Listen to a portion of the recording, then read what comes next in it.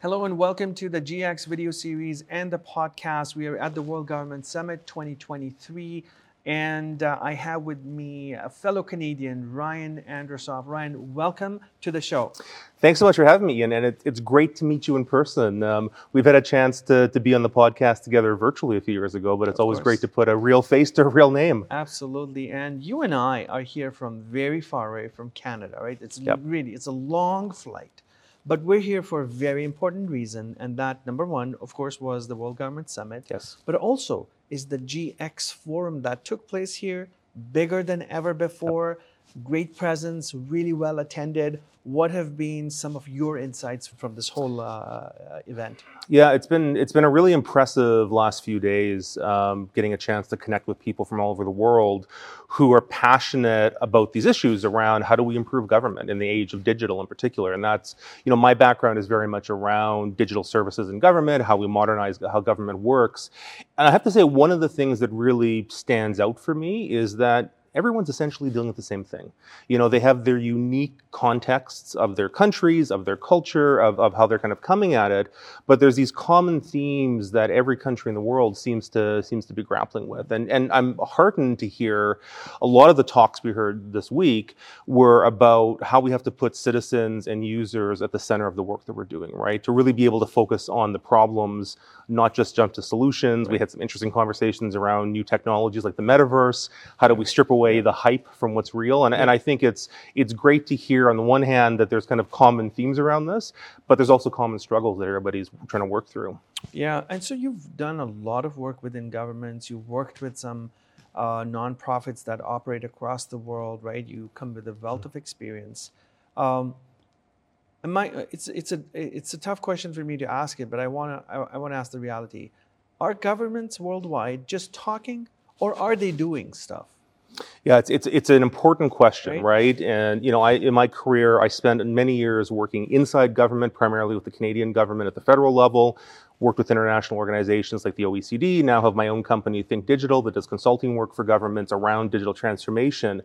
And I will say, I think, in the one hand, in the last decade, senior leadership, and I think throughout our government organizations, they are understanding and kind of speaking the language of being agile, being user-centered. Yeah. But sometimes we get what people will refer to as agile theater or design theater, where people are saying the words, but they haven't actually changed the way that they operate. I have this mental model I use around this. I call it the Pac-Man model. I think we actually had an article about it in last year's Forum report.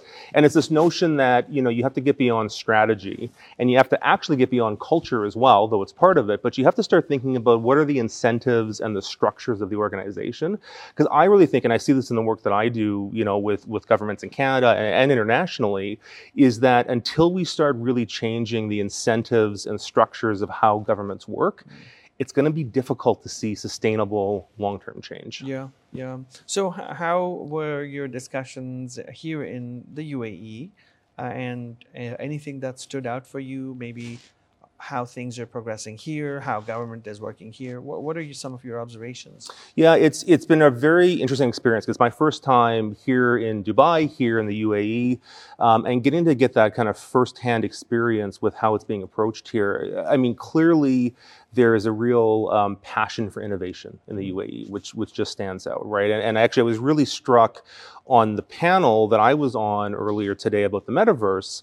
The official from the UAE government was talking about, how they have really been investing in metaverse technology with this notion that essentially they're placing bets on things that may or may not work, right? And I find sometimes in government, we can be so risk adverse. We kind of, we never want to be first. We don't even want to be second. We want to kind of wait until, we're at the kind of the long tail of innovation. And I think the reality is things are moving so quickly now that I'm not sure governments can afford to wait to be at the very end of the innovation tail. And it doesn't mean we should chase the shiny object, because I think that's the flip side of it. We can very easily fall into shiny object syndrome where you're just investing in tech for the sake of it. But what I do really appreciate from what I've seen here and some of the discussions I've had is I think there's a real desire to say, let's be entrepreneurial inside a government. Let's invest in things that may or may not pay off, but we're going to learn from that and be able to advance. Yeah. And what you just said just kind of reminds me of this thing that maybe governments need to change how they think about failure, because Yep. it's all about, we don't want to fail, we don't want to make that Yep. mistake. How about we change the process of succeeding by maybe in a step-by-step gradual way, maybe Mhm. through public sector partnerships, Yep. or I don't know. There's 100 different ways of changing what you do. Yeah, I mean, What do you think? well, I go back to my Pac-Man mental model around this, and that notion of kind of changing incentives, right? So I think right now, and certainly I see this in Canada, and I see this in some of the other governments that I've worked with, the incentives at an individual level for officials in government is not to take risks, right? You take a risk, you have a bad headline, it causes some challenges for you.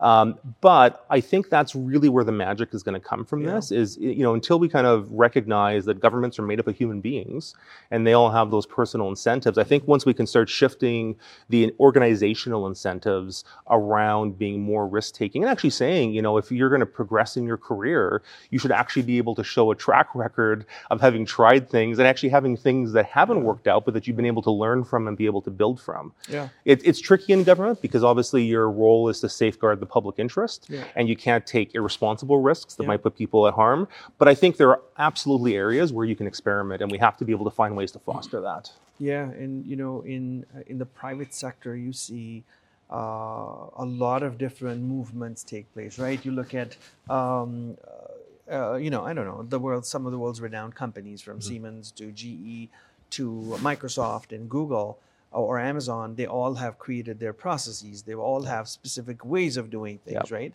And I think that process-oriented approach, agile, nimble, all of those things, I think those need to be incorporated in government somewhere. And I see that happen here in the UAE in particular. And henceforth, government can say, hey, we're going to do, these three things, and we don't know how we will succeed there, Right. but we have a process to get there, and hopefully that process will work, right? So it's a process, and that's my observation, is it's a process-oriented approach to succeeding and to learn through your failures. Maybe we need a model on that. I actually think that GX, the Government Experience Forum that we're part of, does a lot of that with other governments. It has a template for excellence. And so I think there's definitely something there. What do you see happening worldwide? Do you see any trend emerging with respect to how governments see, future readiness or succeeding, or one of those things? Yeah, it's interesting because I think governments are almost having to work in two tracks simultaneously, in two speeds simultaneously. So on the one hand, I mean, I would argue in most governments around the world, they're still actually dealing with some of the very basic issues, right? Of how do we get the forms in a good shape? How do we get good data systems in place, right? And it's tough to actually have real innovation if you don't get some of the basics right. So I think governments are still working on that. We've heard this morning during some of the government service forum discussions around things like online payments and identity in a digital world, and those are kind of those foundational building blocks. On the flip side, we have these hugely disruptive technologies coming into society very quickly, things like artificial intelligence, things like the metaverse, that are quickly going from science fiction to being part of people's daily lives. And I think sometimes there can be this temptation in government to either go to one extreme, right? To either, just look at the new tech that's coming down the pipe, or to only say we're just going to deal with the basics. And I think that's actually the real challenge governments are going to have to get into, is to be able to almost have that two-track ability to say we have to focus on the fundamentals, because if we don't get the fundamentals right, it's tough to take advantage of new technology. But we're going to have to also keep our eye on what's coming down, particularly given the increasing speed of those cycles and that change. And just to say, Ian, I think a big part of that, and this is what I'm really passionate about, is it requires training and capacity building and education for those in government. Of course. I think we have to kind of recognize that we need public services around the world that are ready to tackle the challenges today. And a lot of traditional kind of hiring and the types of profiles of people we brought in 20, 30 years ago aren't the types of people perhaps we need to navigate public policy issues in the digital world. And Yeah. that's I think one of the real challenges for governments is how do they kind of get access to the capacity they need to be able to navigate these issues today. Of course. I know that's very valid what you just said. Tell our viewers and listeners where they can find you and learn more about your work. Absolutely. So my company is called Think Digital. Our website is thinkdigital.ca. They can find us on Twitter. They can find us on LinkedIn. And I have to mention, we're on a podcast here. We just launched a podcast called Let's Think Digital. So you can go to letsthinkdigital.ca where we talk about a lot of these issues. Incredible. Ryan, thank you so much for your time, my friend. It's been a pleasure meeting you, speaking with you again. And I hope we get to see each other Thanks soon. so much, Ian. Thanks Pleasure. so much. Thank you. And that's the end of this episode, friends. If you're listening, make sure you subscribe. If you're watching us, make sure you subscribe to the channel. Thank you so much. And thank you for following GX.